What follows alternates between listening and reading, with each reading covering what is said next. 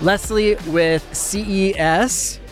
Thanks for being on the Happy Market Research Podcast today. Thanks for having me. We are live at the next conference in Chicago. What do you think about the show? It's amazing. It's so nice to be here with so many of our colleagues in the research community. A lot of great turnout from all sides of the research community. So we have, exhibitors here, and we have analysts on the corporate side, the nonprofit side. So it's great to pick each other's brains. CES is a big deal. I mean, it's the trade show of trade shows of trade shows, right? Kind of the mothership. But I hear that you guys have a track specific for research. We do. So a few years ago, we started a research summit at the show that precedes the actual show days. And we have a ton of participants there. We have multiple panels. We have speakers from big and small companies. So we have startups, and then we have, the big, large corporations. But it's attended by a few thousand people. And all we talk about for a few days is just research when it comes to technology. So the application of technology to enable customer conversations, is it like user experience research, market research, kind of the broad umbrella of just consumer points of view? It's a mix. We also have B2B in there as well. So with technology, you have to be able to adopt it somehow, and what better way than to talk to companies and in their space and see how they're actually using things like voice, things like AI, robotics, all these different areas. So it's a mix of folks, and it's really interesting to see the applications of things like artificial intelligence being built into the data computization and seeing how people are actually making these ideas come to life. I loved your talk this morning, especially as it related to smart devices. The microwave still is frustrating to me because of all the stupid buttons on it. Right. And a microwave that actually can identify the objects, the items that are going in there, and then smartly and then uses that information to not burn the popcorn, as you aptly said, right? Why don't you give them the highlights of your 30-minute chat? Yeah, sure. So obviously 30 minutes is not long to talk about the entire $350+ billion tech world.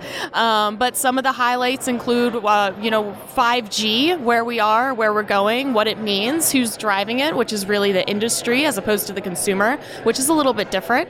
Additionally, we talked about virtual reality, augmented reality, how that impacts both the consumer and research and insights.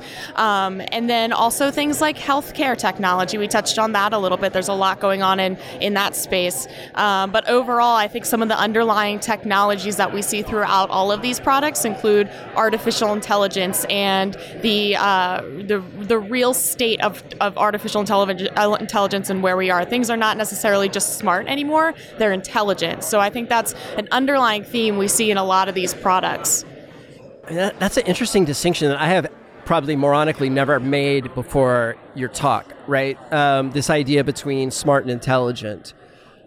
Because one is talking about, it's more of information in action, right? It's doing stuff with it and then forms and outcomes, like going back to the smart or intelligent, whatever, microwave. Right. And that's actually really interesting how you're seeing a continual evolution in this new, with AI. Yeah, that's right. And it has so many different applications, whether it's synthesizing these massive data sets. I know I brought up the example of using AI for segmentation analysis and how much time it would save you. But also just being able to read people's emotions in an intelligent manner. So that facial recognition, that object recognition, that's where it kind of comes into play. What are people's emotions really telling you in a real-time fashion? If somebody wants to learn more, the audience for this particular podcast is centric to insight professionals, UX professionals, and market research professionals.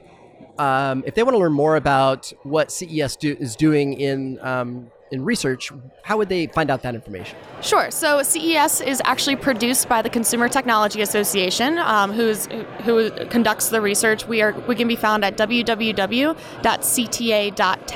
and we have an entire research page. And we typically publish about 36 studies a year, and that's everything from B2B research to B2C, but also it covers a ton of different topics and everything from your traditional tech like television and video and audio, all the way through emerging tech studies such as artificial intelligence. Love it. Leslie, thanks for being on the Happy Market Research Podcast today. All right. Thanks for having me. Of all the guests I've ever solicited to be on it, you were the easiest. Like, you literally just like pivoted, walked right to the mic. It was hilarious. Well, thank good to you hear. so much. And thank you very much, Insights Association, for hosting us at the event. Really appreciate it. If you found value in this episode, please take the time to screen capture, share it on social media. We would love it. Reviews are always appreciated. Have a wonderful rest of your day. Bye-bye.